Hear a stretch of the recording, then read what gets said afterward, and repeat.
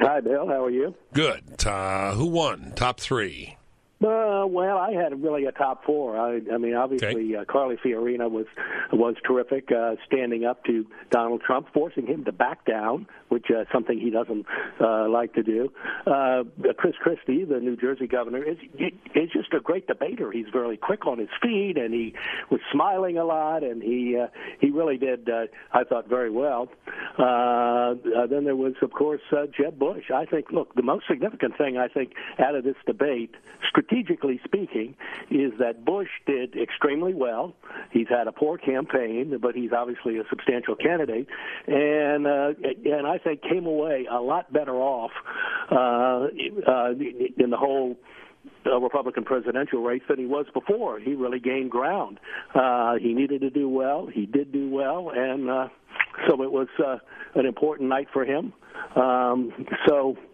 Those were the big winners, along with Marco Rubio. Whenever it turned to foreign policy, Marco Rubio was number one. Passionate, convincing. So there were four people who I think gained, and nobody really lost. Donald Trump took some punches, handled most of them, but not all of them. But Carly Fiorina forced him to back down on this question of questioning her looks. And he said he wound up saying, after criticizing him, saying, "Well, you're beautiful."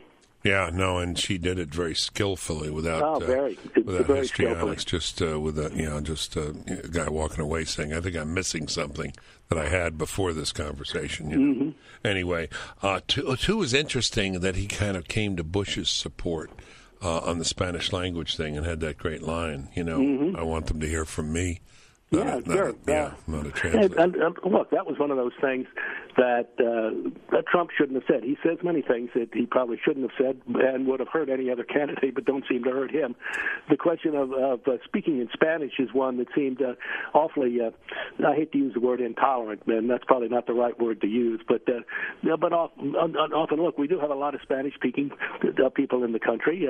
Many of those are learning English. Their children already do, and so on, but Jeb really has been speaking Spanish, I think, since he was a teenager, at least in his early 20s.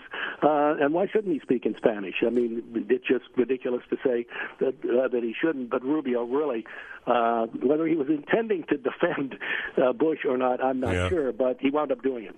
Yeah, you know, as a veteran of the bilingual education wars, when I was secretary, people misunderstand this point. Everybody should learn English, and they should learn it because it is the language of this country, and that's how you get the better jobs. But what's the problem with keeping your native language? You know, there's nothing wrong with that. People have been doing that for years. You know, I mean, for years and years, people spoke German in America. You know, all the Germans who settled across the Midwest and up into Minnesota and Wisconsin and so on, and they all learned English. But at the beginning, many of them spoke German here. Yeah, but I thought it was just a very clever line of Rubio's, the Spanish translator. Like, I want them to hear from me, not via Univision. You know. It was very good. He was really at the top of his game. I think Rubio is probably the only one who was really 2 for 2. He was very strong in the first debate and very strong in this one.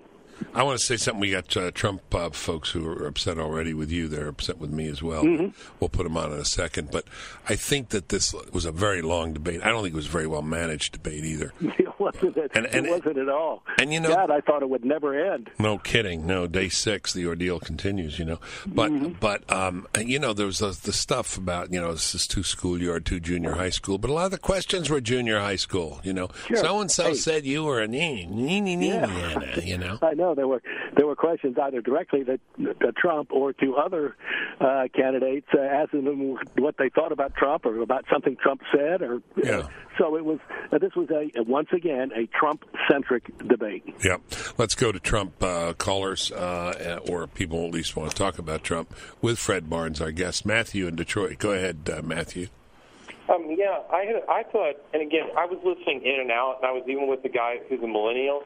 And there was 2 points that I thought. One, when they would go on the track for Trump, like I asked him, so what do you think of Rand Paul was talking? I thought it like made Trump look big.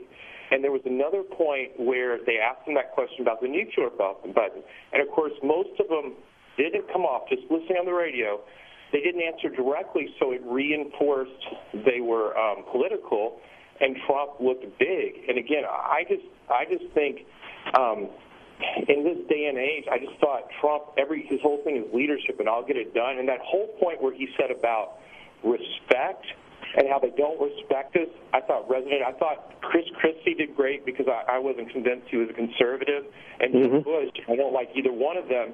They really played up, oh, yeah, I am conservative. And I really like that Fiorina, her pro-life, about the brutalness of Planned Parenthood. I'm so happy she said that. Okay. Because at the end of the day, it matters. Life matters a whole lot more who's president. And I just love it. But thanks. Good job. Thank you, Matthew. Fred?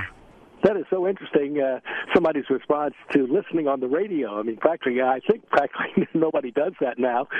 Famously in the Kennedy-Nixon debate back in 1960, those who heard it on the radio thought Nixon won, and anybody who saw it most people who saw it on TV thought Kennedy won.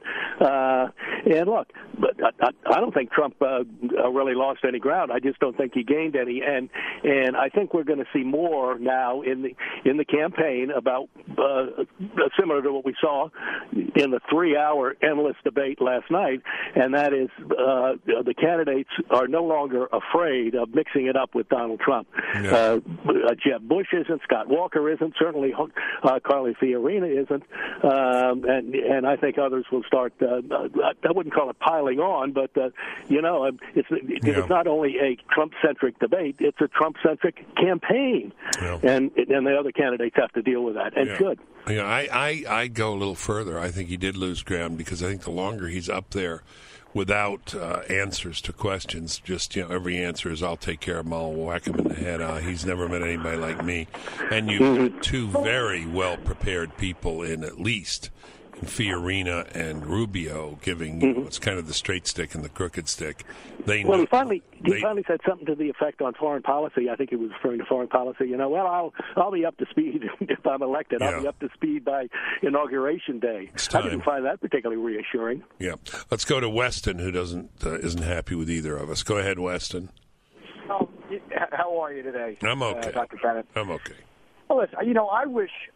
I like Trump. I like Cruz. I wish Trump, when he's asked a question about a foreign policy question, would fire back and say, answer me this, and give some obscure Chinese name and say, you know who he is? And they say, no, we don't know who he is. He's the biggest banker in China. I work with him every day practically. I mean, why should Trump know foreign policy right now? He's a businessman. He has other things to do. He's running for president, but he'll get himself up to speed. Is right, and he's also been quite clear in the fact that he has said, "I will get the best people.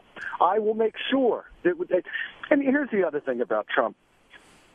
For the last 7 years, it's been quite clear we have a guy in the presidency that doesn't like this country. There's no doubt about that.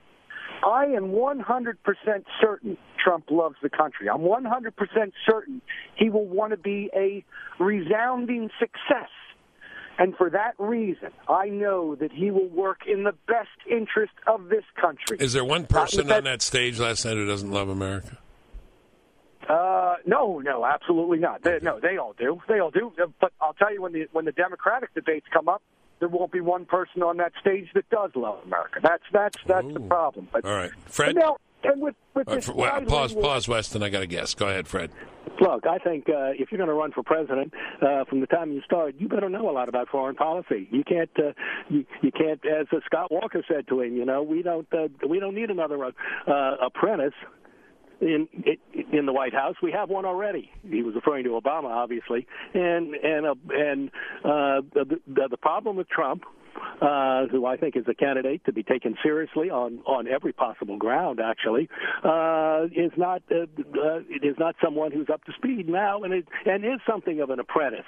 I think rather than sending out tweets in the evening and so on, he needs to be boning up. There are plenty of Republican-oriented foreign policy experts. They're in Washington, they're in New York, they're in academia, who would be happy to come and talk to him and help him out on this. He doesn't ask for him. Okay. Weston, I'll give you the last word. Terry, Go ahead. We lost him. Okay. Fred, thanks very much. Thanks.